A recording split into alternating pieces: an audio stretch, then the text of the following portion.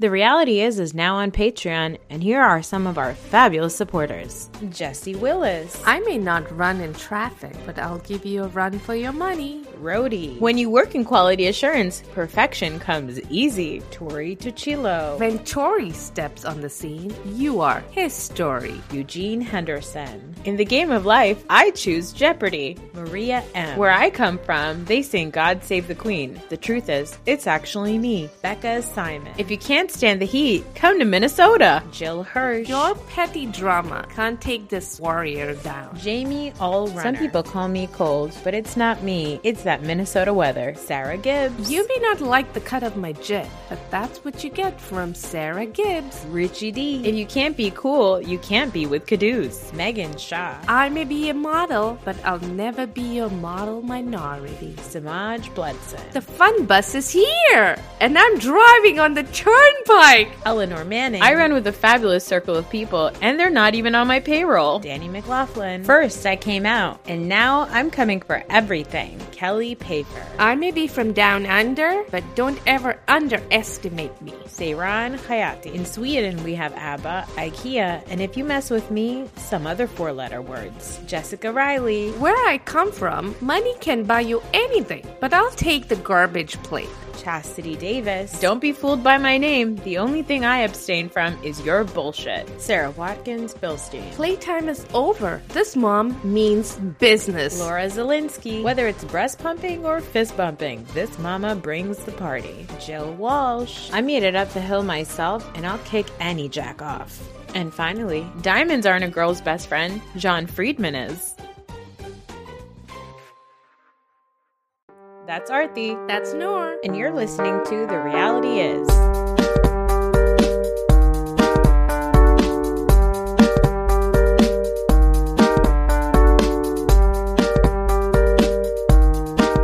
You guys, I'm so excited because we have been trying to get our guest today on the podcast for a little bit, but she ghosted us like Ramona did at the Black Harlem night. She said she had vertigo. Untrue.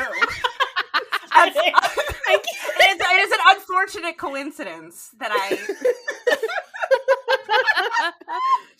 And she might walk out halfway through this party. She might walk out like Ramona. She might say that she has other parties to go to, other friends. Don't forget that y'all dumped me first. Y'all dumped me the first time. I know, Yes, we did. yes. We did. Third we time's did. the charm. Right. Okay. Water under the bridge.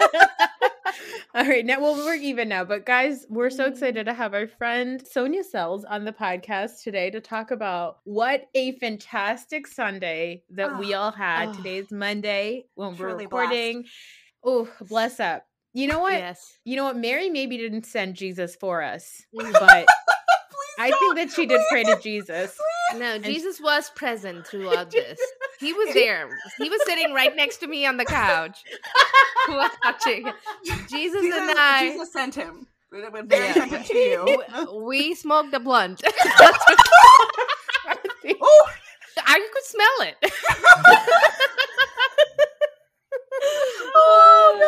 Oh god! Oh my god! If I'm telling you that, when I saw all those taglines, I'm scrolling through and I'm like, Jen is out of pocket. And then somebody was like, just keep going. And I was like, oh, okay. And then I got to Mary, and if I'm telling you, I was like wheeze crying for like 15 because all of these women, like, they mean, they have their taglines that they mean it, but like Mary is being sincere when she thinks like,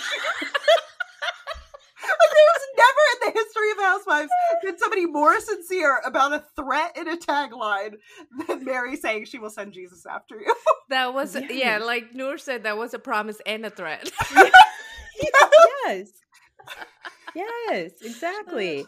Oh, guys, I'm so excited to talk about the Real Housewives of Salt Lake City premiere today and Potomac, which Potomac was like, it was like a classically refreshing episode of Potomac where like people fought and then they made up and it was just great. But before we get into those, Sonia, I want to know from you, who is your problematic favorite on Bravo? So, I mean, like, the short answer, like, a lot of them. But, like, I guess if I had to narrow down one, and I know she's not actively a housewife at the moment, but Miss Phaedra Parks for sure. Oh.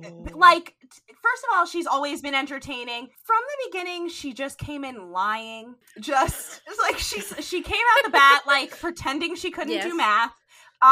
Yes. If Kim Zolciak is like, she was like 22 months pregnant. If Kim has to pull out her fake nursing degree to call you on your bullshit, then, you know, you're doing something right. And, like, the sip and see is an absurd concept. And really just, I think now a lot about, like, her read of Kenya. I think about it often because as an adult, you're adult. I'm like, that is cruel. Like, what she's saying is really cruel. And, like, karma really came back and got her. Like, you know, she flew too close to the sun. But, like, God, is it still so good? Like, after all this time, it's still so entertaining. Just the succinctness. Like, it sounds like something, it's like a Shonda Rhimes show read, you know? Like a designing women just decimating you. So, you know, and she's also got, like, 2 of the best kids that came out of the Bravoverse, I think.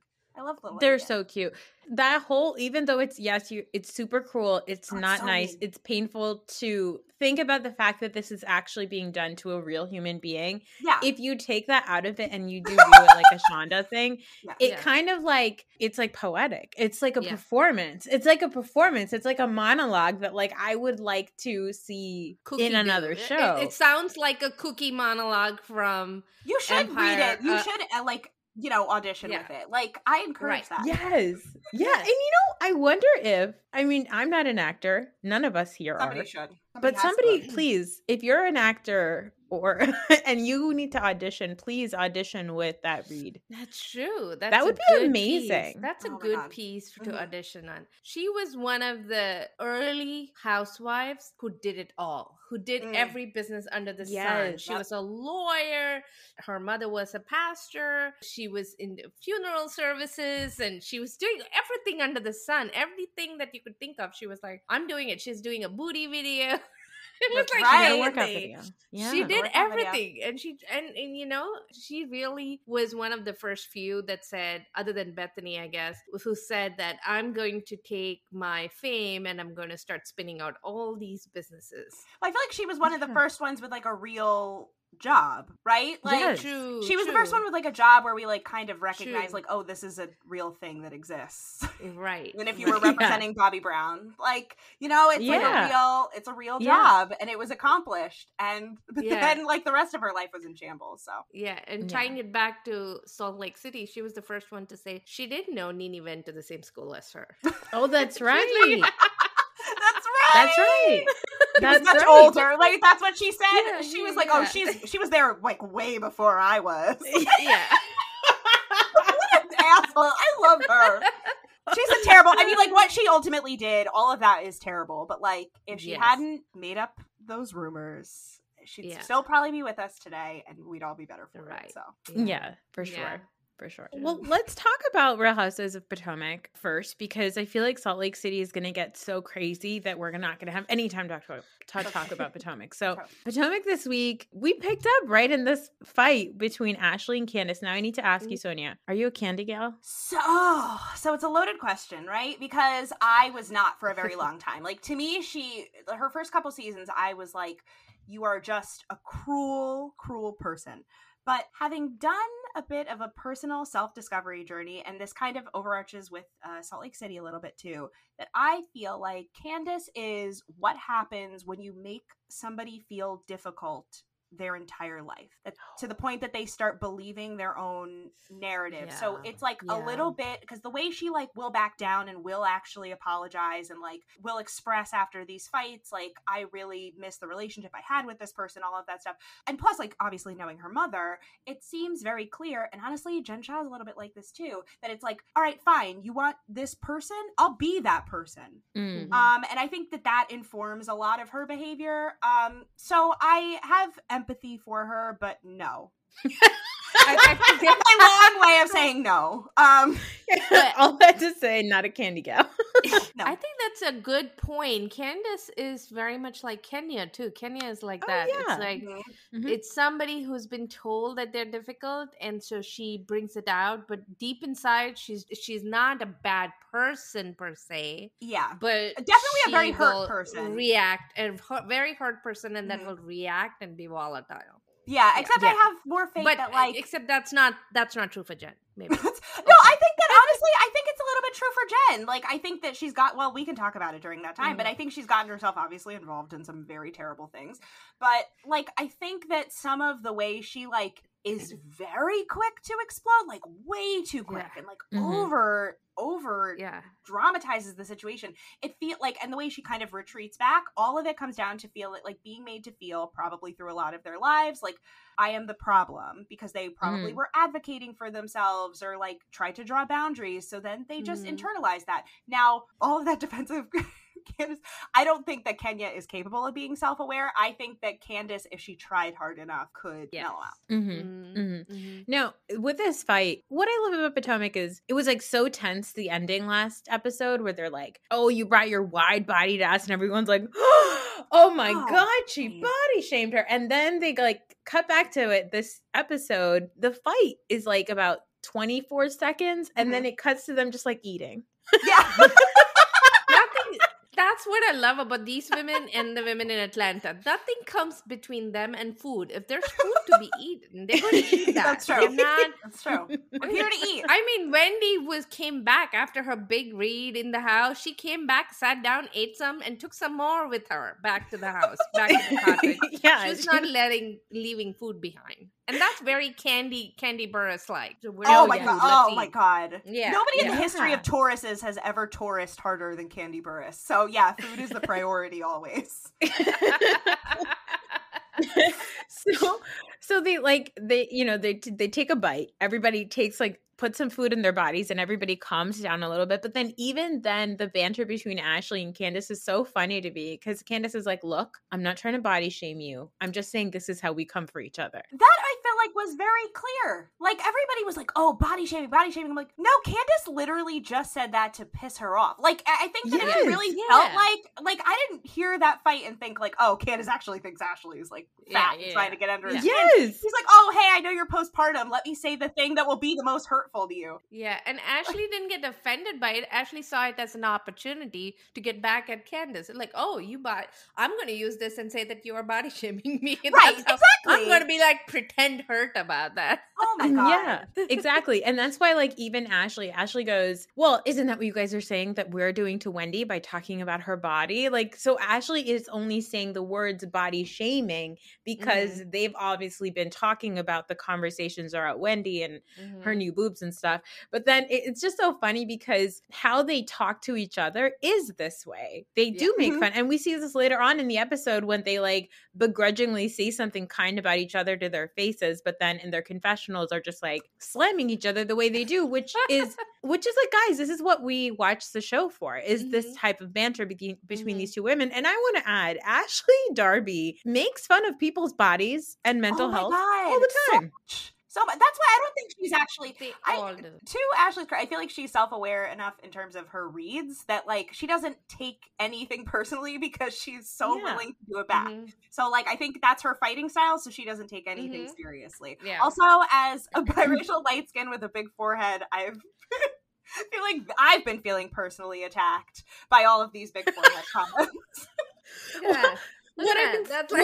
It cracks me up because everybody's like, oh my God, how dare Candace say that about Ashley's forehead? It's true. That's just, and then they're like, that's the curse of our people. But then they go, Candace has a big forehead. And I'm like, oh, so your retaliation to Candace, quote unquote, body shaming Ashley is to then body shame Candace? Yeah, because none of it is serious. They're just trying to say the meanest. They're throwing spaghetti at the wall and seeing what sticks. Like, I'm going to say as many mean things as I can, and hopefully one of those things will actually hurt you. Yeah, the only person who should be upset if somebody calls them forehead is Teresa Giudice, and nobody else. There's no one else. Because she doesn't have one. About their forehead. It's a proper, normal forehead. Exactly. The big other thing this episode is obviously Karen, the Grand Dame, is filming a promo for Surrey County, Virginia in Potomac, Maryland. First of all, I feel a little bit like, I know we've had a lot of like cuckoos over the years, but I feel like in a lot of ways, Karen walked so Mary Cosby could fly in her spaceship off of this planet. Like, I was like, Mary Cosby is sitting there crying that she has no one to talk to. Mary Cosby, meet Karen. She's like, that's what you're going to be in a few years. The two of them? No, because I feel like Karen, like, at least has moments where she's, like, a little bit normal. Yeah. Mary's not capable. Like, no. There's nothing about... Like, Karen, like, anybody who looked at Karen and went, like, oh, God, I wish she was, like, a little bit weirder. Like, I love her weird moments. I wish there was more of that. May I introduce you to Mary Cosby? Yeah, you know, we always say, I think, Arthi, you said it either last episode we talked about Potomac or the one before where you said that if Karen had the opportunity to be a first lady like Giselle was, Karen would have, like, eaten it up. So I do feel like if Karen Huger, as the person that she is, was on the path of life as Mary Cosby, the result would be exactly the same. Direct line to Jesus. Yes, she would be. Yeah, no, I think you're right. I think the only thing keeping Karen somewhat grounded is the fact that she doesn't have a congregation to scream at. Yes. Yes. Exactly. Actually, speaking of church, though, like, I was dying that when they asked Karen, like, why aren't you filming it in Surrey County? Like, why are you filming it? But that she, first of all, that she did not have an answer. Like, they weren't going to ask. She, like, didn't have an answer ready. And then she gave the answer that I used to give to try to get out of church, which is, like, it's wherever I am. If God is everywhere, why do I have to go to church to speak to him? And my mom would be like, nice try, get in the car. You know what I mean? Yeah. So she's like, Surrey County is wherever I am. And it's like, people in Surrey County are going to notice. Yeah. Lunatic. So Karen did the whole, the Mrs. Planter's peanuts. Oh she was God. Like, oh my God. She's like, did you know that peanuts come in a shell? Like, peanuts or ham? Peanuts or ham? Ma'am, we get it. You're from the country. Peanuts or ham. But, like, she really sat there and went, did you know, audience of America, that peanuts come in a shell? It's like, yeah, we've seen the Mr. Peanut. Yeah, we've been to a ground round. What's your point? Yeah, and then she said, we have seafood on the water. It's like, okay. That's where it comes from. Thank you. And I love that she's just lying. Like, she's just on television being like, I lied. Yeah. I think the city council of Potomac watched it and said, oh, good. That's why we didn't hire her to talk about Potomac. Okay, but have you seen the promo? Of Surrey County? Yeah, yes. the actual promo? Oh, yeah. No. It's great. Oh, I'm sure. It's so awesome. Did they use the slide scene? Or no? They didn't. So that's why so then she put it out on Instagram that was practice. Right. But interstitial, she said that we didn't go down there because we didn't want to take the crew and everything. It would have been expensive to drive all the way down to Surrey County for that. But she did go to get her award. Right. Every time she has to go down there. To the city or whatever. She has to go down there to pick up her annual, like, best person to come out of Surrey County. Yeah, like, boiled peanuts. Right, exactly. I just loved it. She's so perfectly delusional that she's too perfect. Yeah. She's too perfect. She makes such great TV. I would watch a show just focused on Karen and her delusions. Yeah, right. She's like Don Quixote. Okay, she's so here's my pitch. Here's my pitch. This This is going to be the best show ever created. Just watch. A road trip. And we can cast other people. Like, it's like a house. Like Oprah and Gail road trip? Yes, but okay, just wait for it. Okay, so we've got this now, like Housewives All-Stars, Real World, if you will. Now the Road Rules version of that, so far, we've got Karen and Mary Cosby, or Simple Lifestyle, like traveling the country. Could you imagine? Who else is crazy enough? Like, you throw Shannon Bedore or somebody in there. You throw, oh my God, like, Shannon would lose her mind. Oh my God, that would be so awesome. Just them trying to fill gas in their cars. Oh my God, so confused, all of them. That would be awesome. Oh my God, yeah. Get at me with your casting for, like, the Looney Birds. Throw in a Sonia who wants to pee on the side of the road every few minutes. Sonia's gonna bring diapers for everyone. Oh my God. She's like, this is not my first van ride. Because she'd be like, but like, I hate to say it, but like in that instance, like Sonia would be the voice of reason, which I guess if you're gonna have a cuckoo voice of reason, that's the one. No, but Sonia gets, if you keep her in a closed environment for too long, Sonia goes nuts. That's true. So she would be like, she'll be good for the first 2 hours of the ride, but after that, she's gonna go nuts. I just like, now I'm picturing too, like, Sonia trying to, like, relate to Mary about, like, trying to be, like, a good ally and, like, being supportive. And Mary's like, surprise, I hate black people too. So, like,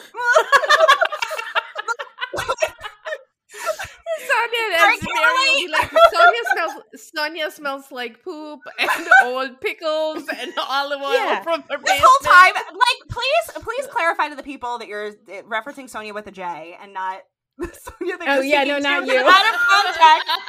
Out of context. The sexy J. Yes. Yeah, sexy J, Sonia with diapers. Also, I feel like, Mary Cosby's like olfactory senses are way too high for Sonia Morgan to be anywhere near her.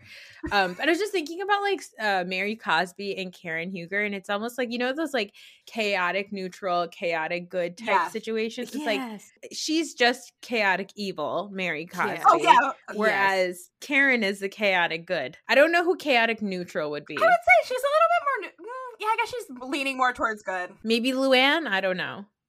I don't know. Is this where I get to throw in my anecdote that like Luann was almost my Luant-in-law? Oh yes. Oh yes, please do tell everybody. All right. So I started dating my husband, his mom, like I forgot how it came up that I like reality TV, and his mom was like, "Oh, by the way, my brother used to date one of the women on Real Housewives of New York." And I was like, "Excuse me?" She's like, "Oh yeah, they were engaged. Luann?" And I'm like, "Yeah, I'm familiar with Luann." Like yeah, I know Luann. Right, like I know Luann. So there's pictures that like because it's my husband's his uncle, his godfather, and there's like a picture of like Luann holding my husband as an infant on his christening. And they still she still has her old like comp card from her modeling days, and apparently like I don't know if this is like too much tea or not, but like this was before the count. Oh yeah, so she apparently like called him and was like, I don't know if I should marry this guy, the count. Wow. Yeah. So that was their weird story. And like I didn't believe it, but like I didn't think she still thought about it until a friend of mine went to her cabaret and was like, "Oh, what was the last name?" And I was like, I said the last name, and she was like, "Oh my god," she brought it up when she was reading her diaries because her daughter's name is Victoria and the last name rhymes with Vicky. So she's like, "Oh, it would be weird if the name was Vicky." Nope, just kidding. But like, like whatever. And I was like, "Oh, yep, that's my husband's uncle." Oh my god, what if they rekindle? Well, he's dead. Oh no. I'm not laughing that he's dead. So it's right. But yeah. Well, they can reconnect in heaven. That's anyway, Real Housewives of Potomac. Okay.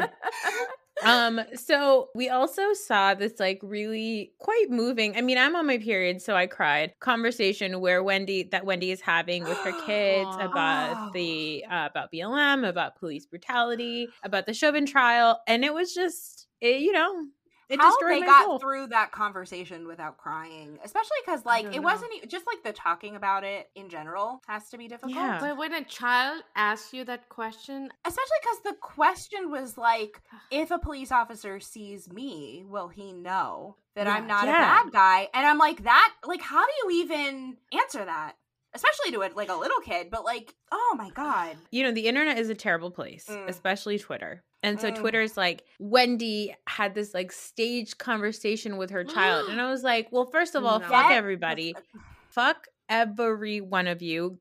Giselle keeps having a million staged conversations with her daughters, where even this episode where she sits down and she's like, so, Dad and I aren't together. And Grace and the twins are looking at each other, like stifling their smiles, like, come on, Mom. Those are like, they're like, don't have these kids. fake conversations like, with us. The three of them are like, what's that one daughter from Reba? I can't think of her name. Like the one daughter from Reba that like does not let her rest. Like, you know what I mean? Like, it's literally just those girls do not let her rest. But yeah, no, like, it's not, I mean, not that I'm, not that this is news to anybody listening to this particular podcast, but like, no, that's a real conversation. And of all the times that I feel like they'll have to force some of these issues to be on camera, like, I think that they're conversations that are happening, but like the decision to have it on camera is purposeful.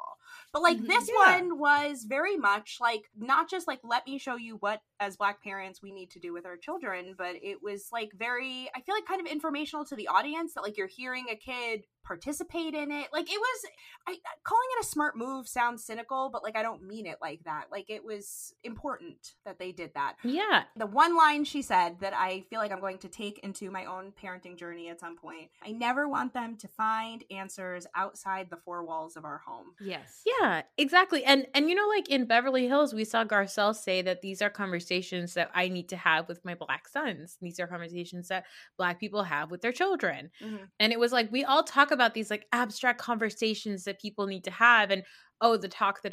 But Bravo rarely ever has this talk. The only other time we've seen it is in Southern Charm New Orleans, which is a show that should come back. Married to Medicine as well. Married to Medicine, yeah. With all of their kids. But in Married to Medicine, the kids were a little bit older. Yeah. So the way they expressed it was a little bit more nuanced, and they were like careful how they spoke. But in Wendy's case, the child was so innocent, and he was like literally asking, will the cop know that I'm not a bad guy? How will they know?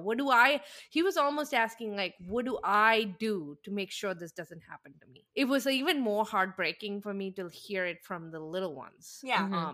Than it was from the older kids in Married to Medicine. Oh, for sure. Especially because it came from such a place of, like, his response to that was like, basically like, I'm gonna do what Martin Luther King did and like make the world like, you know, like everybody will like everybody. And I'm like, God, that is like a baby. Like, you have to explain this to a very little kid. And, you know, it just really makes you reflect on the fact that like people say, you know, oh, well, like kids are too young to learn about like critical race theory and all that shit. And then it's like, well, the rest of, you know, like plenty of kids have been called the N-word by that age. Plenty of kids, you know what I mean? Like it's other kids don't get to be shielded from that. So sorry. Yeah. By that time, most brown and Black kids have already know that they are other. Yeah. They are not the same. And they don't have the same privileges as some of their neighbors and classmates. So by that time, it's important that they understand where all of those feelings are coming from and how to overcome those feelings. Yeah. And maybe these are not words that a typical child might be saying to their parent, but these are definitely feelings that these kids are having. Yeah. He was probably a little bit more articulate than a child of that age would be, but the way he articulated that was very innocent and very well. I mean, he's the child of like what does Eddie do? Is he a lawyer too? He's a lawyer. Like they're like, he's a child of two lawyers. Like of course he's gonna say things like much more articulately. But you know, it was just that was like incredible. Like how they got through that without crying is probably what made it look staged to people. Right? Like if that felt staged and weird to you, you can go fuck yourself. Well, yeah. The other big thing that happened this episode is obviously this goddess party that Mia throws in the middle of a park. She loves a picnic, huh? She loves a picnic, this Mia. She loves making these women walk over like little bridges in their heels. Please dress up. I'm going to make it an obstacle course. Please dress up. We're going to go to a dirty park. Come inside, sit in this dirty gazebo and sit on cushions. Because later on, like they're having all these conversations. I posted this on Instagram, but it cuts to like Giselle and Karen are arguing and it cuts to the whole table and Robin, who looks fucking stunning in that blue dress, is sitting up like she's squatting. She's squatting and it looks like either she's airing out her dress or she's like stretching out her limbs or she's maybe pooping. I'm not sure. She's definitely stretching. I bet that they sat there for a long time, cross-legged, and they weren't used to it. And she was like, I need to stretch. Right. Like, she just like didn't think the camera would catch it. The other thing was Robin was wearing a much more form-fitting dress. So maybe I was like, maybe she was trying to sit down. She was like trying to angle herself and bring herself down. That's true. Yeah. But Mia throws this party to make everybody sit around and compliment each other. Weirdly, it works. Yeah, I was like, Mia, okay, you've done your job. I mean, I thought Mia, for a first season housewife, had a memorable scene. And this was a good scene where she brought everybody together and made them talk. I literally could not disagree more. I can't. Like, I don't get if you had the choice, like literally I was been complaining about the fact that Escala is not it, and my husband's like, maybe she like didn't fill out the paperwork on time. I go, that's not how it works, but like thank you for trying. Like that's why she got demoted to friend of. She's like, you know, like she's on the wait list to become like a housewife of Potomac. But like I don't see it for Mia at all. And no. This was I said for the first time housewife, this was a good try. She but like I feel like it was totally in line with like how Mia in every fight just seems to pick the wrong side, but then flip flop. Like whoever's the wrongest in that moment, like that's who Mia's gonna side with, and not like I think she thinks she's being a devil's advocate, but she's actually just dumb. But like I think that this was sort of that decision. Like any normal person trying to earn their spot in a future season or trying to become legendary status would be like, I'm having this so they can complement each other so they can fight. She's just like, I think that we should all just try to build bridges, like sincerely, well, try to build a bridge to a gazebo. Like, you know what I mean? Like it all just was so, it was so dumb. Like it was so annoying. Like I just well, even everybody is annoyed by it, but it did look like a very like early seasons Potomac gathering, because you remember Giselle used to have those like lunches where she would bring all the ladies together and she'd do like the this first is lady etiquette thing. era. Yeah, this is etiquette era Potomac. Exactly. I did love the fact that Candace straight up was like, yeah, everybody's invited to the video shoot except for Ashley. And Ashley was like, yeah, it's Giselle fine. understood the like queen of understanding the mess assignment. Like she's like a Sally Jesse Raphael in there, just like trying to throw in barbs. She's like, but not Ashley though, right? And like the problem is the two of them are just so resigned to not liking each other. They're both like, yeah, I wasn't invited. And Ashley's like, I wouldn't want to be invited. We don't like each other. Like everybody's like, God, Giselle, keep up. Like exactly. Yeah, I love that. I actually love that about Ashley and Candace, is that they do sort of, they're like baby Giselle and Karen to me. They have that same sort of like animosity against each other, except it does seem like Karen and Giselle maybe at some point do have a friendship, but the way that they come for each other, like even right now when like this episode where Giselle and Karen are quote unquote apologizing to each other about nonsense. It's like you roll the footage and it's like she did this and she did this and she did this. It's like Giselle's like, she brought, you know, so much pain to my daughters and all this shit because of the reunion. But it's like, but Giselle, you stood in a lobby in where were there, France? And said something like, Ray wants to like lick Erica Lyle up and down, some random woman. Right. You all have said enough. There's no point in trying to keep score because you all have just said the most out of pocket, like actually like, and I guess it's just like probably not to be like an asshole, but like an age thing that like they're actually throwing barbs that are like genuinely hurting each other. Whereas like Candace and Ashley are just like, I'm going to say this first thing that pops into my head. So like, I don't think they take it seriously, but like Karen and Giselle, it's like, I got so tired of hearing about the fights because it's like, what do you even still like? Just say that you don't like each other. Like, why are you trying to keep score about all this petty shit? Like, it's exhausting. Well, this is Giselle's problem because even when it comes to Wendy, Giselle still wants to make it like, I care about you, Wendy. That's why I was asking. It's like, Giselle, stop. You don't care about Wendy. You don't care about her family. She like said, oh, you know, like, oh, I didn't realize you'd want to get pulled to the side. You pulled Robin to the side that same weekend. Yes. Like, like, oh, that's, I mean, like, I guess that's something I do for a friend. You literally did it. Like, you, like, what perfect demonstration that you don't actually see Wendy as a friend than the fact that we watched you, like, take that level of care. I mean, obviously, her and Robin have, like, a very different relationship. Yeah. But, like, there is literal evidence that you are capable of doing that. You just chose not to. Yeah. And there was an ADR moment. So it sounded like Giselle, they had like Giselle audio dubbed over the scene where she was like, oh, I couldn't come up to Wendy because she was being so defensive the whole time about everything else. And we pointed this out before, which is that Giselle had ample opportunity before Ashley got there to talk to Wendy. In fact, there's a scene where Giselle and Robin are sitting and talking about Eddie, and Wendy walks in. She could have talked to her about it then. She could have talked to her about it at any given moment, and she did not. She chose to wait until Ashley came, gave Ashley the bombs, and said, here you go, enjoy yourself. And then Ashley did. I also wonder how much of that decision was having an audience, like knowing that she would have people back her up. Like, I think like having other people, knowing other people would be like loudly agreeing because she's talked about it with enough people that she would have enough people that like she would win by numbers. Mm-hmm. Because if she had that conversation one-on-one with Wendy would be like, fuck off. You know what I mean? But like, because then it became like a pile-on, then Wendy looked crazy. Yeah, this is something that housewives do too, because there's one person has an issue, they will first socialize it with a couple of other testing housewives. The waters, right? So then they can say, it's not just me, everybody feels that way. Beverly Hills, they do the same thing. It's like, it's not just me, everyone says that you are being this way. And so that gives them, somehow that makes it more credible. Either way, I love it. I love the fact that everybody fake squashes stuff in Potomac and then just plays dirty the rest of the time. This is why I love them, because they fight, they fake makeup, and then they keep eating. Right. And then they just keep fighting about the same shit. Like, oh yeah, no, like I forgive you, I'm over it. And then they'll be fighting about the exact same thing a couple minutes later. And also, might I remind everybody again, this is just another example of Ashley and Candace coming for each other about a variety of things. But Ashley also keeps calling Candace a hamster. So like, it's also not great. Right? So everybody just relax with the women are shaming each other. Right. Women can continue to shame each other if they want to. What's actually worse is when Michael Darby tells Ashley that she's maybe not whatever. Ooh, electric chair. I hate that man. Like, I hate him. Like, just what a villain. Truly the villain of the franchise. Yeah. All right, let's talk about, speaking of terrible and villains, let's talk about Salt Lake City. This premiere was electric, ladies. Yeah. It was amazing. I mean, this opening with the beauty lab and Jen Shaw just barely fleeing on foot from the feds. Yeah. I mean...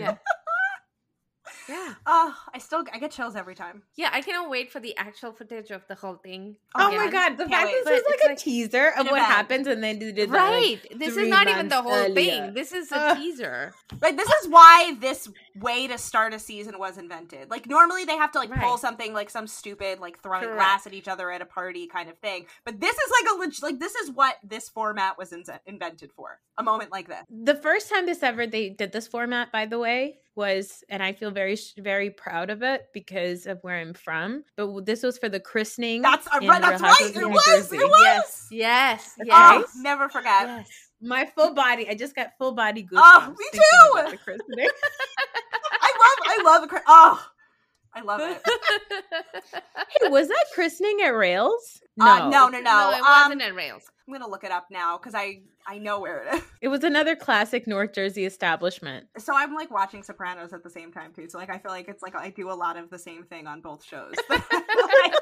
Just like looking up locations. If you go back and watch Sopranos, you almost feel like Teresa and Joe are going to like pop up in one of the scenes. I half expect Caroline to pop up in a Sopranos scene.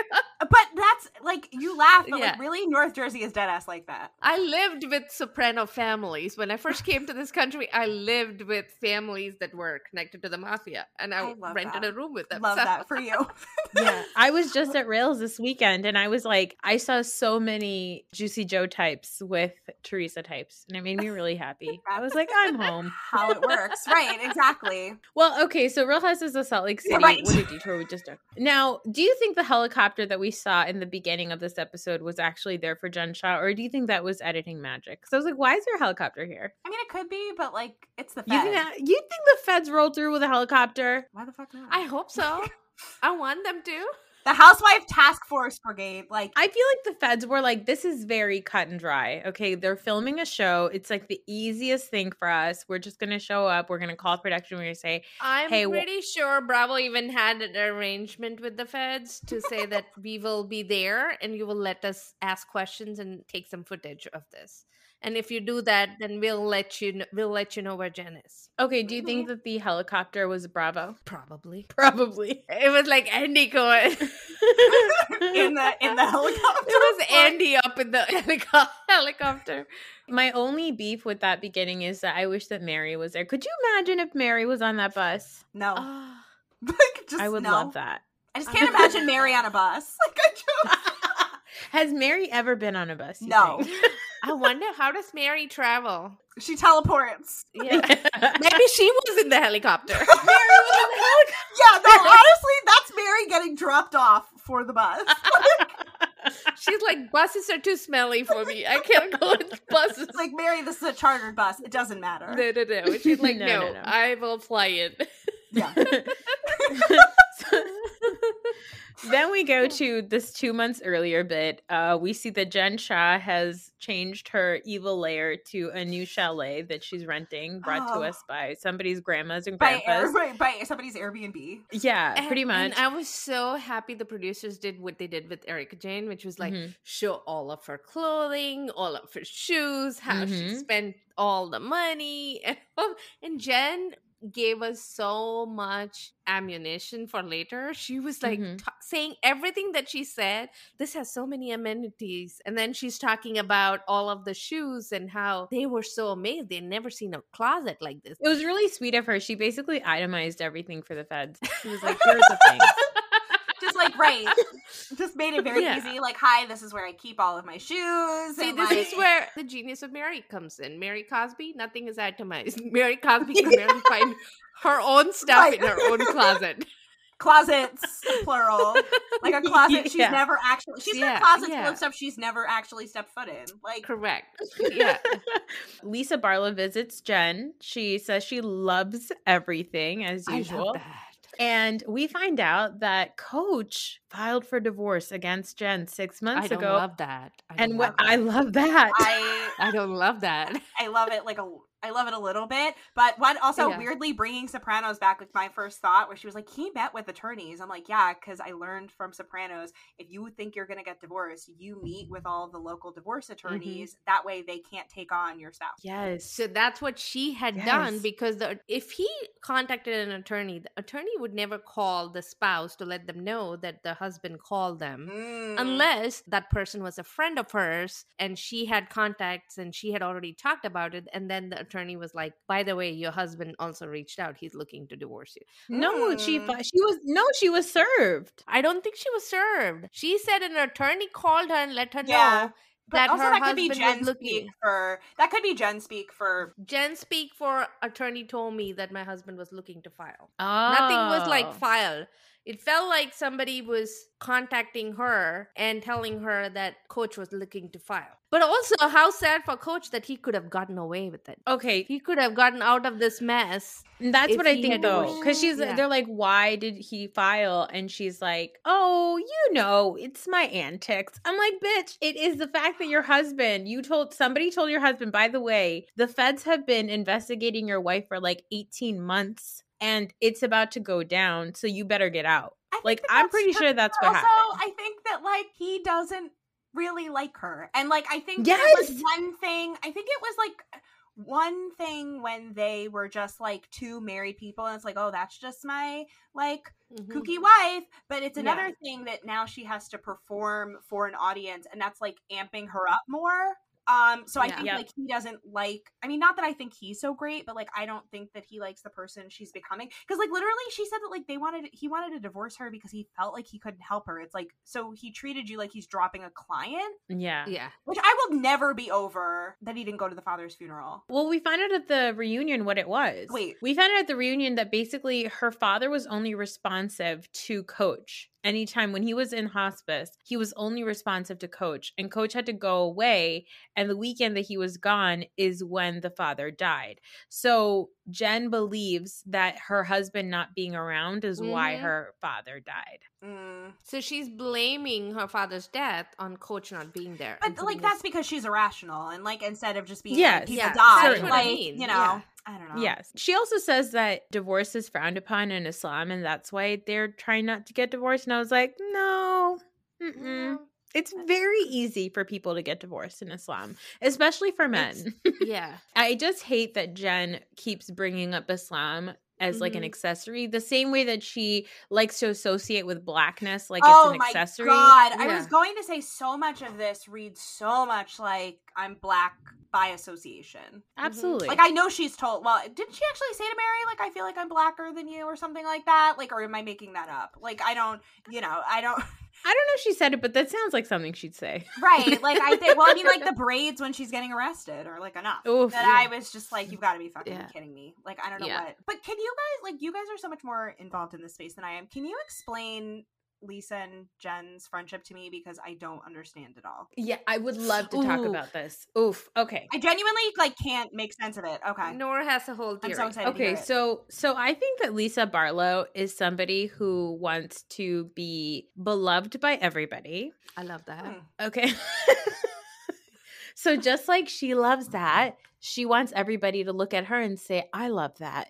Because when she goes to meet up with Jen, she's like, oh, yay, Jen Shaw. Like, I think Lisa sees some of what you talked about earlier, right? Which is that if you tell somebody that they're trash long enough, they start to act like trash. And maybe they just need a friend. So I think that Lisa sees some of that. But also, I think that she is trying to like, I don't want to say she's trying to like be woke, but later on in the episode when she's talking to Meredith about Jen, she's like, no, don't you understand? Like, she's so hurt. Like, she's so hurt. There's a reason, her background. That's why she's like this, like her history. Like, she keeps talking about Jen's history and Jen's background. And I think that Lisa believes in her mind that Jen Shaw is the way she is because of cultural reasons, because it's also what Jen sold Lisa last year after they went to Vegas. Okay. She was like, oh, you know how I was raised and being a person of color around white people and blah, blah, blah. And it's like the Polynesian community that Jen belongs to is actually really beloved by the Mormon church. So growing up in Utah, and while I'm sure she faced some discrimination, they were widely accepted more so than Black people were in the Mormon church. So because God only changed his mind in 1978. Thank you, Book of Mormon. It's like one of my but it's like she's like, they only changed their mind in the 70s. I go, 1978, God changed his mind about Black people. Black people. I am a Mormon.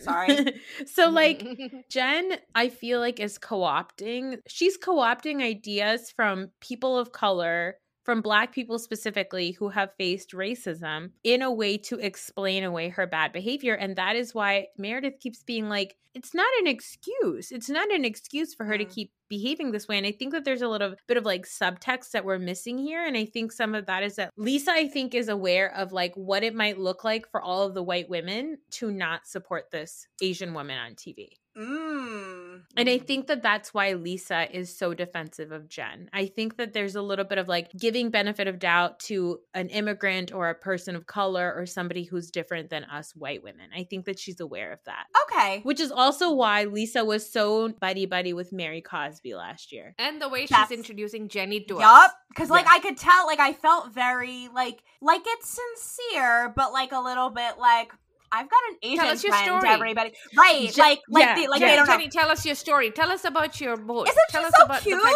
with her little accent. Oh, like that's how it feels. Yeah. Jenny used to be poor. It's like okay. Do you guys believe she came over here in a boat? Yeah. It's very much like being propped up by, you know, your white friend of like, look at her. She barely even has an accent. And you're I'm a person. So this is something that as brown women, especially as Indian women, I experience with a lot of the eat, pray, love kind of people who approach India and everything India as a person, and they start talking about their spiritual journey. Oh my God. Oh, like, yeah. I'm not sitting here. I'm not wearing my turban and giving you a sermon about how you should live your life. I am as messed up as you are. And I'm not, I'm eating, praying, and loving and not getting anywhere.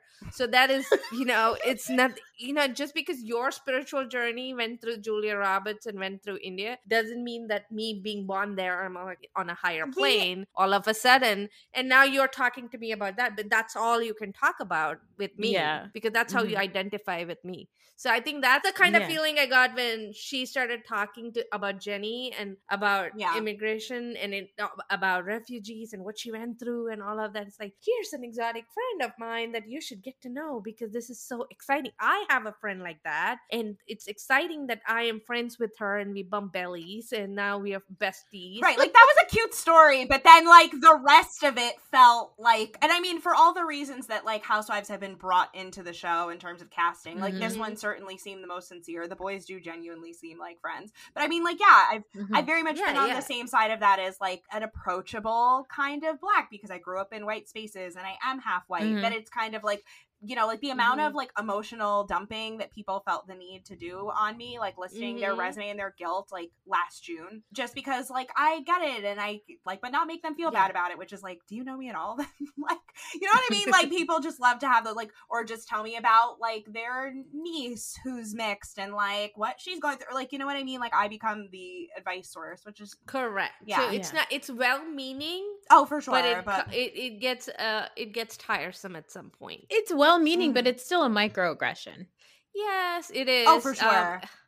Yes, it is. Yeah. Yes, it is. I'm just laughing at the thought of like Lisa's like the kind of white person that you could just like make up a slang term for, like in your case, like a word in another language, and she'd like go around saying it'd be like, my friend taught me this. I'm very cool. Oh my like, god. Yes. Like I mean, I've never done that, but hypothetically, she's somebody you could do that to.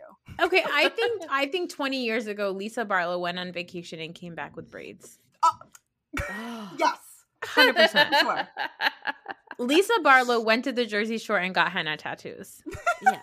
No, it's sort of in her background too, right? Because she came to Utah and converted to Mormonism, and she takes that on a lot. I think she wants to belong. I feel like sometimes Lisa doesn't quite belong anywhere, and so she was like trying to. Well, that was her story, right? That like her mom wanted to try out. Well, so I guess that explains a lot, right? Like if she grew up in a home where they were just trying on different religions until they found something that fit. Like, of course, they're gonna see any culture like that. Yeah. Like, oh, we're just gonna try this out for a little while, see how it fits, like see how I mesh with it, and it's like, surprise, you don't. Yeah, like I feel like if Lisa's mom was approached by like somebody who was like, want to go to an ashram, she'd be like, yes, yeah, let's try that out. Is that Diet Coke there? That's all.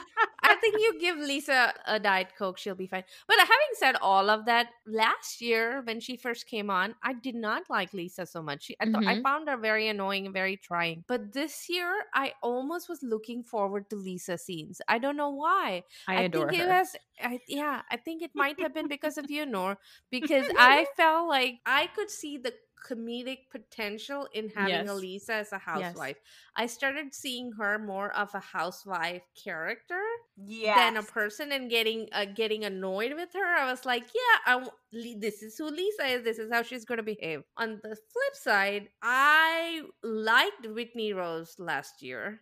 And this year, I wasn't looking forward to that a lot. I was like, I don't want to see you and your annoying husband, and I don't want to see that. Yeah. That's, like, isn't that, like, Chelsea said that last episode, right? Like, where she was just like, you know, everybody's second season, like, I feel like all the things you may have liked or not liked about them last season are exactly what you're going to feel the opposite about this season. And I felt exactly that way. I was like, Whitney, okay, so you have like grown-up step kids. Your husband has kids. She's like leaning into the them stepmom to keep calling porn. them stepmom.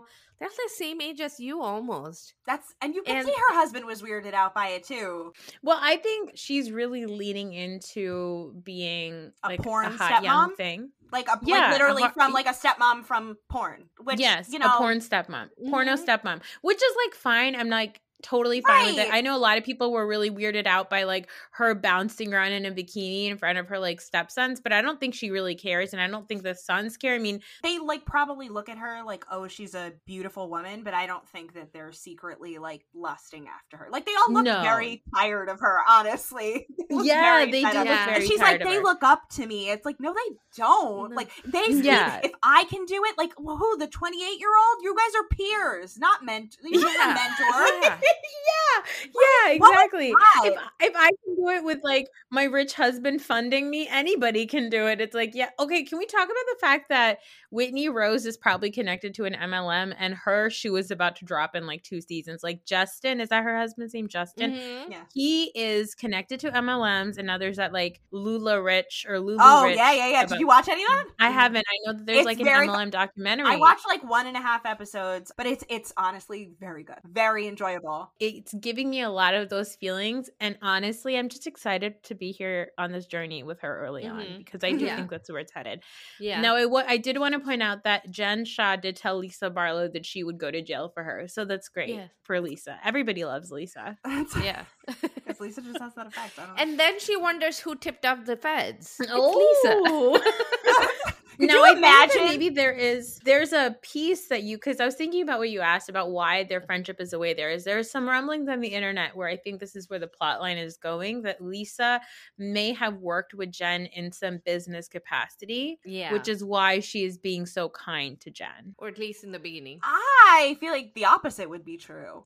Really? I would think the opposite would be true, that she would be distancing herself. She does. Eventually, she does distance herself. But in the beginning, when all of this hadn't gone down, when she was just meeting Jen at her house, she's very kind to Jen. And that's probably because they were partnered up. I feel like that would make her look worse. Like, you don't want to be associated with that. Like, from the get-go. Like, if you think that something sketchy is going on, wouldn't you want, I don't know. But I don't know if Lisa thinks that there's something sketchy going on. I think Lisa is a very... knew at that point. Lisa has a lot of things. She's not dumb. I don't think she's dumb, but I think that she is somebody who is always looking to network.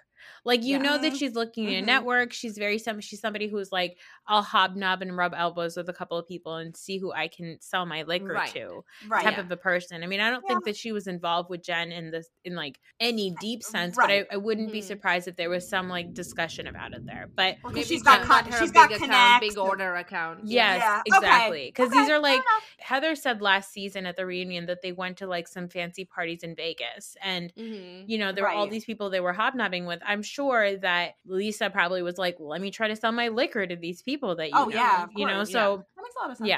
Yeah. Now, Meredith this season, her second season, she's really found her voice to some degree, however loud Meredith can get. You know, people are really hard on Meredith, but I love her. I think she's a weirdo, and I kind of enjoy it. She is a weirdo. She's grown on me, certainly. Like, I think now, I guess, like, seeing that all of these people, like, weren't really just putting on for a first season, like, they've kind of been consistent enough, which is, I feel like, kind of rare for a second season.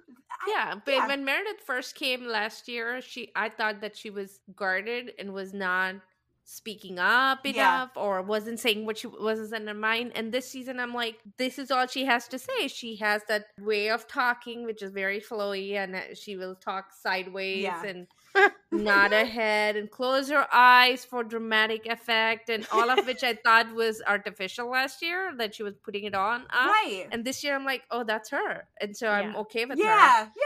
So I'm okay with her. And I think that she's got a point where she's really fighting for her family, and her anger against Jen Shah is completely warranted. She keeps saying that it's because of what Jen said about Brooks, but also let's not forget that Jen multiple times last season brought up on camera to other women that Meredith was going through a separation with her husband and potentially had a boyfriend. So like, I do think that Meredith is not saying that out loud because it's probably hard for her to keep bringing that up. Like, oh yeah, me and my husband were going through blah, blah, blah. So it's probably why she won't say it. And now she's saying the Brooks thing, but there's now a lot of debate of whether or not Meredith has a right to be mad at Jen about the stuff that Jen is liking and retweeting. And I'm like, why is this even a fucking debate? Like, are we so gone as a people that we would think that this is even worth debating? Because Meredith is making that the debate. But Meredith isn't making it a debate. Lisa is making it a debate. Meredith is very straightforward to be like, yeah, what she did to Brooks was fucked up. But that brings it back to why Lisa is doing it, because she knows that is the connection and that is her storyline, is making sure that Lisa, like you said, is... she wants to be liked. Learning. She wants to be liked, but also she wants to play the Real Housewives game. And she realizes that just having just Jen in her corner is not enough. Oh, no. So she needs to bridge into Meredith's too. So she's trying to keep that storyline going. And plus, like, being the person who's the mediator and the peacemaker, like, is intended to make you look good. It doesn't always work out that way. But, like, it's hard to argue with the fact that she's trying to build the bridge. I mean, we all had our thoughts about Brooks, but once we all, like, I don't know, maybe because I, like, try to be a halfway decent person, the second Meredith was like, hey, my son has not really spoken to me about his sexuality, so, like, we don't know if he's gay, then I was kind of like, you know what, we were wrong. Like, we just all kind of assumed that he was out. But if he's not, that's not our business. You know, like it slapped me on the hand a little bit, and I'm fine with that. Now, I'm not a parent, so I have not experienced that level of, you know, don't talk about my kid, like, blindness. And obviously we've seen that across multiple shows and all of that stuff. But it really kind of put a light, and I don't think everybody saw it, but maybe it's from having a podcast myself with my spouse and like all of this kind of making it real, that like the Bravo audience needs to remember that there are people on the receiving end of these comments. That also extends to Bravo podcasters. Not just saying that because I'm here, but like, let's be honest, like the way y'all get spoken to is out of pocket. The way these, like, I've seen, like, you know, like Lisa Rinna was like sharing screenshots where people were telling her and her daughter to go like unalive themselves. You know what I mean? Like, I never understood, especially like because a lot of these like vitriol comments like come out of such trivial things. Like, you think that somebody should die on an operating table because you don't like that they have money and they're getting plastic surgery. So obviously I'm very much deviating from the point, but like the comments that Jen was liking, first of all, she should not have been liking those. Like, if you want to make comments saying, like, oh, Brooks is annoying, like, fine, like those. But the second it's getting into, like, homophobia, maybe shut the fuck up. Like, you can like it in your head if you really want to be, like, nasty about it. But, like, don't publicly co-sign all of that shit. But remember that there are other people on the other side of this. But I'm sure there's, like, a segment of the Bravo audience that's watching going, well, like, he is, so I don't see why that's a problem. And it's like, but that's none of our fucking business. If his mother is on television saying don't, like, she did not address the audience, honestly, as much as I wish she would have. Like, because she did on Jen, but really, it's y'all. Like, but I think it's almost like they sign up on Housewives knowing that the audience is going to be insane. So I think it's almost like we know that the people. I don't think you know, because so this is not in any way actually comparable. I'm not saying having a viral TikTok compares to like being on a reality show, but I personally had. Okay, let's talk about your viral TikTok for a second. So, okay, all right. So I got drunk one Friday. I got a little tipsy one Friday, and there was a stitch about like talk about like what's a family secret you found out when you got older, and I told this story about how my father, when he was a teenager, got his high school girlfriend pregnant, and her family was racist, so like they had to give the babies up for adoption. It was like a whole thing. And I posted that like Friday night. I woke up in the morning to like a firestorm. The reason why I bring this up is because people got so weird. People were demanding answers. Like literally a week later, if I was posting something about salt, pepper, ketchup on a breakfast sandwich, and people were like, have you found your brothers yet? And I'm like, are you fucking kidding me? Like, absolutely not. Yeah. Like, and then I did a follow-up because like somebody had said, I don't know if y'all are familiar with like the Hodge twins. They're like these annoying Republican coons. Yeah, I've seen them. So somebody was like, wouldn't it be cool if like you were related to them? I was like, absolutely fucking not. Like, and then and then it was like a Republican onslaught of like, you mean you wouldn't talk to your family if they were Republican? And I was like, no. Like, sorry, like that's me. I'm not telling everybody to do that. I'm just saying that's me. But you know, like it just like the weird invasive, like tell me like what's your dad's name and like what high school did he go to so we could search for you. And I just was like, between that and hosting a podcast, I was telling Nora this before we're recording, that like having a podcast with my spouse has been enough experience for me to never want to actually be on reality TV. Like I joke about it, but like I never want to, because people do see that 5 seconds and like hear that 5 seconds and like think that that's an indication of your whole relationship. Right. So it's all of this comes down to parasocial relationships. This is a very long-winded way of me to say all of this. But I think I just wish that Meredith had like directed some of that anger and frustration to the audience, because it wasn't just about Jen liking the tweets, it was about what was in the tweets. Yeah. The difference I think is just that like you can't address the audience because of the stupid like fourth wall or whatever, but the audience is going to do what the audience is going to do. But at least the people that I know that are technically my coworkers, at least they shouldn't be liking this stuff, at least they shouldn't be supporting this stuff. And even the stuff about like there's a lot of people being like, oh, but that's not homophobic. First of all, it's not for me to say whether or not it's homophobic because I'm not gay. So I can't say that. if a gay person or somebody who is queer or somebody who hasn't had the chance to identify themselves publicly, even to their own family, is saying this is offensive and hurtful to me, all I need to do is shut the fuck up and we should acknowledge that. Yeah. Like, I don't give a shit. Like, the thing is, everybody needs to understand that even if the light is on and the door is open, if somebody's in the closet, that's their business. Yes. And I think there is, like, with the parasocial relationships thing, it's like there's this feeling of entitlement that people get, even to housewives. Even like we have like, you know, our Instagram and our Twitter and stuff, and we'll occasionally see the occasional tea and retweet it or whatever. But with accounts like Dumois and all this shit that are like constantly posting gossip about everyday little things about, like, not even celebrities, these like Bravo celebrities. It's weird. It's like they already have decided to dedicate a part of their lives to a TV show where they have signed a contract and Bravo comes over and they film and they allow us in. It's weird sometimes that there's such this entitlement to these reality TV stars when they're not filming anymore. I think that a lot of these people, when they sign up for the show, don't realize that other people are, like, they're going to be perceived outside of their own perception of themselves.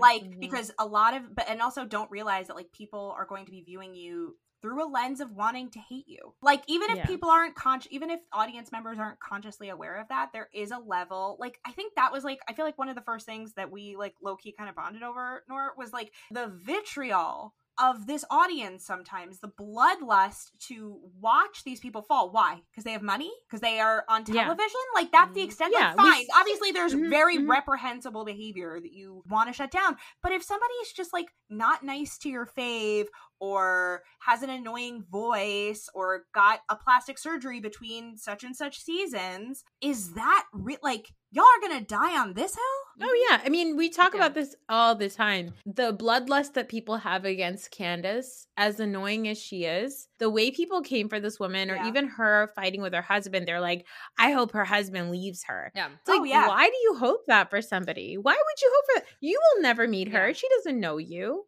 Like, chill out. Now, where I will say we should be putting our attention, obviously, is somebody like Jen Shah, who is an actual criminal, we think. Who's, like, scamming, who's allegedly, like committing wire fraud, like scamming old people out of money. Like, you know, like, that is actually a reprehensible thing. Her aunt Nanny, who showed up, and she was like, oh, let me show you the 2 legs that she lost. What was that? The exploitation does not stop at our grandparents, okay? She is exploiting her own amputee auntie. She does not care. She's like, come on TV and show them your legs, so I'm proven right. I think it's like, take that, and then the added level of, like, she's kind of like, remember that, like, hospital smell fight from the first season? That's her. Like, that added an extra layer. I didn't lie about her. She really lost 2 legs. And just like literally trotted her out. Like, well, just like sort of just like, I'm in on the joke, you guys. Like, because I remember watching that scene going, this is how I know this show is going to be out of control. Like, you know, like, I was like, we're like, in the first episode, we're getting a fight about if somebody smells like hospital and everybody's respective hospital trauma. Like, but then like, I don't think that Jen Shah, like, got the joke as much as she thinks that she did. Like, it was so cruel to be like, remember from last season? She didn't get the joke. She took it too literally. She didn't take it as a joke. But speaking of hospitals, Elle, let's go to the gift of all gifts, that is Mary Cosby. Okay, seeing Mary's church wrapped up in saran wrap was bone-chilling to me. That felt like, you know how when we travel to India, Noor, and sometimes the luggage gets wrapped up like that? Because TSA will sometimes open it up and then they'll wrap it up in saran wrap, and then you get this big, bulky international suitcase wrapped in saran wrap. Yeah. That happens. I did.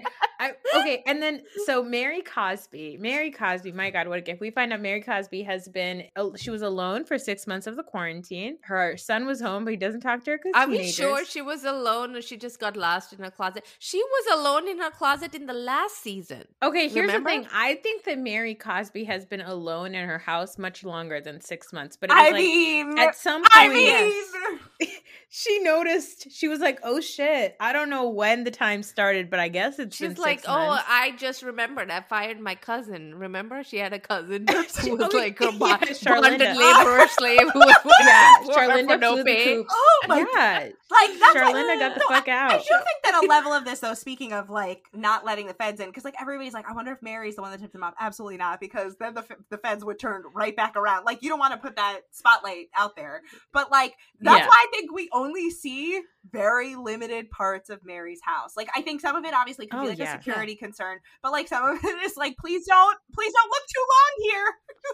Yeah. I think all the other rooms are filled with so much junk. Oh, you think it's like Grey Gardens? That there's no room for the cameramen to get in and out. And what are you going to do? You're following this one person in this huge house. That's true. And Robert Cosby is sitting in Miami and he's like, I'm not coming. Like, I'd rather live in Florida where the COVID rates are higher than go to Utah where the COVID rates are lower. I don't know if the COVID, I forgot how Utah did in COVID.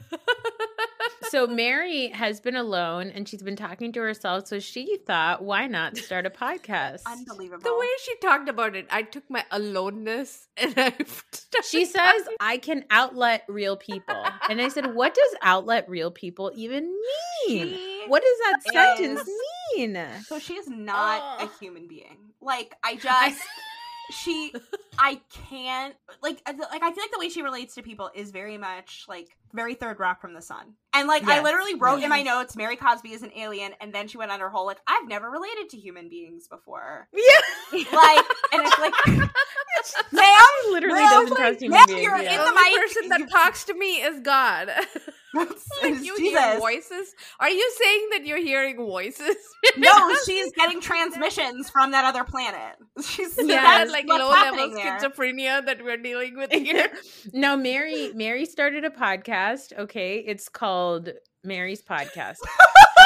She's the least real person I've ever seen in my life. Okay, so first of all, she's not a real person, and that scene was so fucking fake. She's like, I'm gonna start a podcast, because it almost felt like she was like frazzled. She was like, what do people do as like housewives, like their like story arc? And I feel like somebody did a quick Google and was like, sometimes you start podcasts. And she was like, yeah, let's do that. And then she like got these two guys, like church DJ and this other dude, together. They sat at a table for their first ever podcast recording. You guys, there's no fucking way anything got recorded. I looked it up. I tried to find her podcast. There is no podcast. I bet they weren't even plugged in. I think it was like Mary Cosby wanting to talk to somebody. Yeah. And she had like, I have no one to talk to, and let me preach, and I want to talk.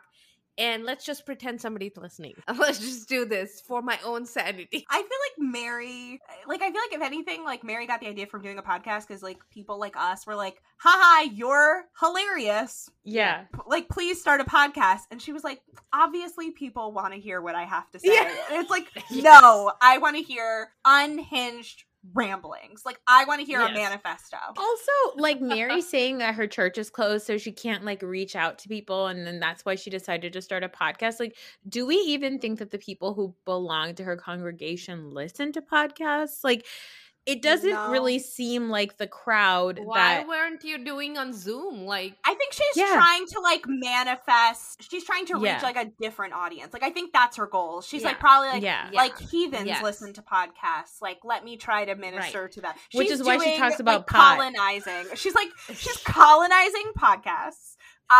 She's like whatever it's called, like she's like showing up into foreign territory and being like, you follow my religion now. I feel like she's broadcasting to some village in India. Like, there's some people there that are like going to be like, it's like wherever they send, like, you know how they make like the Super Bowl shirts, and like wherever wherever that like doesn't, like, they have like all the wrong Super Bowl winners for all the years, like that's where Mary's podcast goes. Hey, can we get our podcast there too? Also, she just, like, her interrupting the DJ in the middle of his prayer to be like, shut up, you don't know what the fuck you're doing. Like, let me show you how to do it. And hers was worse than his. Like, what like a mom thing to do, to be like, please do this thing, and then like you give the task to somebody, you like go like, no, never mind, I'll do it myself. Like, you're doing it. You had very specific ideas, then you should have just started. Okay, honestly, I had to check. I think I need to check as you were saying this. I was like, Mary sounds like a Virgo because that sounds like something I would do. I can't. Is she? I don't think many housewives are Virgos. Well, yeah, so they're like they're like they understand the assignment, so like they'll show up. Oh, clearly, being a housewife is a lot of work because I could never be one. Oh yeah, but Noor could organize around. Mary Cosby is a Libra. Yeah, I was going to say I feel very like as an air sign, I recognize some of that chaos. No, Mary does admit to smoking pot, which I loved. I was like, I can't believe Mary. It. Nothing. I'm genuinely shocked. She doesn't know where she was and what she did when she smoked pot. She doesn't remember it, but she thinks she's did. like she trying to sound relatable. They just told her it was pot, like it was like a never been kissed. Like they just gave her like it's oregano. She did. Oh my God. She had some Italian food and they said you had pot. Guys, I've done pot, ma'am. Those were regular herbs. Those were garden herbs. Oh my God, what if she like somebody saged her once or saged near her and she was like, it was the fattest blunt I've ever seen. No, that would be the more offensive thing to her. Like saging is like the devil's work, like in her mind. So no. Now, Heather, we got to talk about Heather because Heather was like barely there in this episode, but Heather was on Watch What Happens Live, where is really where the juicy Heather stuff happened. Heather on the premiere episode is just trying to like, she knows she's on the outs with Jen, but she's also obsessed with Jen. She's into Jen's friendship juice, which hilariously, Mary goes, "That's not juice. That's a choice." And I was like, I don't know why. I love you so much. Yeah, Mary, you need to say this on your podcast, not what you just said. Right, like yes. Yeah. I was like, Mary, you're a genius. Yeah. But now Heather was on Watch What Happens Live afterwards, and she said at one point that she knew that Jen Shah's businesses were unsavory, but she was her friend anyway. So it doesn't really matter to her that Jen is being charged of this stuff. She'll still be her friend. I think that is a very Christian hate the sin, love the sinner. That's how I took it. Ooh, good call. I took it as if you were friend in fair weather, that you would also be friend when somebody's going through stuff. It's almost your obligation to be there to help them through that. I think it's like, it's straight up programming. It's not values, it's programming. Yeah, it's not. And she's not thinking about Jen's victims at that point. No. And if you asked her about Jen's victims, she would probably say, yes, what happened to them was terrible and they should be compensated and all of that. And what Jen did was wrong too. But she's not going to let go of Jen as a friend because she feels obligated to be there because of the way she's raised and the way she thinks about friendship. It's possible that that's also why Lisa is friends with Jen. That's true. For that same sort of reason. I don't know, ever since you said that, like, I'm trying to be cool with, like, people of I'm trying to have, like, a rainbow coalition of friends. Like, that's all I see now. Like, that's, like, I think that Heather's is so much more grounded in, like, Mormon values of just, like, it doesn't matter if they do wrong, we stand by them anyway, and, like, we pity them, and, like, I get all of that, but, like, yeah. I know. And then Heather said at one point, because Mia was on, and Mia looked fucking amazing. Are we going to talk about Mia's very expensive purchase? Because I have literally not been able to stop thinking about it since last night. Like that whole, because I caught the very end. I just watched like the game with Mia. Like that was all I saw on Watch What Happens Live. Mia said the most expensive thing she ever bought, she paid for an Audi in cash, $118,000. And Andy deadpan looked at the camera and was like, well, that's very Teresa Giudice of you. Yeah.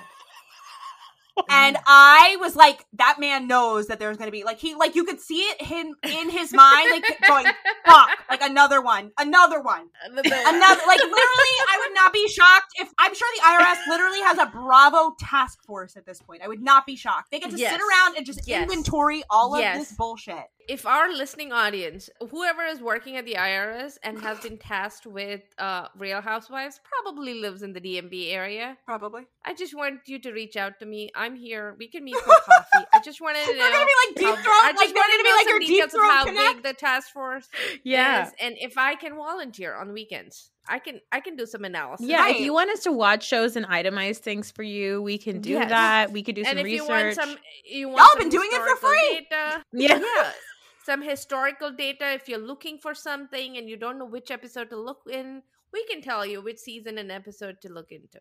And, and if you wanted to build a case, we can tell you what the precedence is and who else you should be going after. Right. We can do all of that. Yeah, exactly.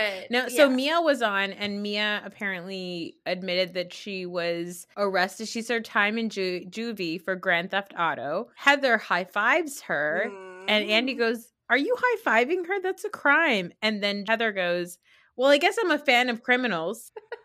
And Andy goes, "You're a fan of criminals?" And she goes, "Oh, I think that's right when I tuned in. I remember this." Yeah, and then she's like, "Well, I mean, I don't like the big guy," like basically trying to turn it into like power for the people and like, ACAB. But I was like, no, Heather, no. Don't say I'm a fan of criminals after you tell everybody that you know that Jen Shah had unsavory businesses and you will support her anyway. Like, I feel like it was almost like Heather. I tried to ask her over the years how she made it, because I am interested in business and I want to make money, but I didn't quite understand it. And I thought it was on the border of legality. It was right on the line and nothing that I would be interested in doing. But it almost felt like Heather looked into it and couldn't quite understand. Yeah. Oh, she said that. And so she did not go down that path. It's like, I also feel like maybe Heather is like, she also borders on the edge of like, she seems like somebody who would ask enough questions so that she can catch somebody in a lie because she like wants the tea. But also seems like somebody who would get herself in so deep that she wouldn't know how to detach herself from this like very problematic toxic person. Very toxic. I feel like y'all are giving her way too much credit. And that's not shade to Heather. Like I think that like Teresa was kind of the blueprint, right? In that like I associate with the people I associate with because I don't want to have to think about it. Like that's kind of how I felt about Erica for a long time. Like I like very much in the same way as Teresa. Like you don't marry a man like that if you want to be like thinking about your finances. Like you don't have friends like Jen Shah. Like you get to like go to the cool Vegas parties and do all of that stuff, but you're not like actually interested in what she does for a living, especially if you don't like, why would you have to understand a single bit more of that shit than you had to, even if she wasn't doing anything illegal? Unless you wanted to also be part of that business. I don't think so. Unless, because see, people in Utah are very used to that MLM kind of deal. Yeah, right? So for sure. This is my theory, that if you hear of somebody making money, then you ask, how did you make it? And then you rope in other people to do that. And that's the kind of business that Heather is used to. So she's trying to, she's coming out of her divorce, and she's looking at what business ideas to follow, she could have gone to Jen and asked, hey, what did you do and how do you do this business? How can I be part of it? But she didn't quite get it. But also I think Heather wants to be cool by association to a quote unquote like bad bitch. Yeah, you know what I mean? That's 100% what this is. This is absolutely going to be this season's turn, because like I feel like she kind of, unlike a lot of the other housewives in this franchise, did the thing that we see in a lot of other franchises, which is like now she's like aware of the fact that she's on television. She's like aware of the fact that like she's going to be a real housewife, especially considering she came out of the first season very well liked. I feel like she internalized a lot of that fame, and it's going to bite her in the butt. So what is the deal with the racism, by the way? What is Heather a racist for? Heather gives racist vibes because of the way that she behaved at the reunion, but also because Heather fetishizes black men. Yeah, but that's what she did the entire first season, where she was like, I'm not a regular Mormon, I'm a cool Mormon, I like to fuck black guys. And it was like, okay. And she was like, I knew that I was different because I liked hip hop music. And I was like, that's what? Like, okay. Yeah. Like, well, it was I just don't know. very... I was expecting more, like, I mean, that's like just run-of-the-mill racism. Like, I was Just expecting white more shit. of a smoking gun than that. You know what I mean? Like, I'm ready to hear it. That's eat, pray, love kind of. Right. Yeah, that's like the kind of casual racism you see in like New Jersey amongst white people. It's like you go down to the Jersey Shore and like that's what you get. Like the amount of people, like especially being mixed and having a black dad, the amount of people that either felt comfortable saying to me like, "Oh, I'm really into black guys," or people being like, "I would never be allowed to bring a black guy home." It's like, I am really the wrong audience for this, for like a variety of reasons.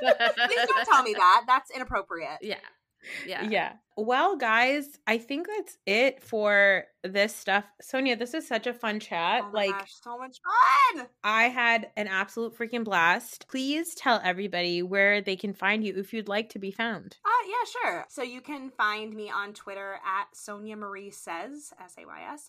And you can find me on TikTok at No Chillery Banks. Like Hillary Banks from, just to explain, because people don't get it. Hillary Banks. Like, I didn't get it. That's okay. I asked Noor. I was like, and then she's like Fresh Prince of Yeah. Bel-Air. Oh, okay. It makes sense. Yeah, and on my TikTok, I've started doing a series where I make my husband guess Real Housewives' husbands' names. I love it. He does pretty well, honestly. Like, I'm really impressed. Yeah, he does really, really well. Are you still you're not doing your podcast I'm anymore? not, for the aforementioned reasons, but also just life. But yeah, I was doing a podcast for a while about the 2000s VH1 reality shows. Mm-hmm. So good. You know what's funny about those is, like, I came into it, like, really bright-eyed, like, oh, this brought me so much fun in my youth. It is not as fun to watch back as you think, especially if you were like if you have grown even a little bit as a person, watching those men go after girls now younger than me. It's gross. Yeah. Well, this has been so much fun. We will talk to you guys on Saturday about Real Housewives of Beverly Hills, and we're really excited because we're going to have the Bravo Docket girls on. Okay, everybody say bye.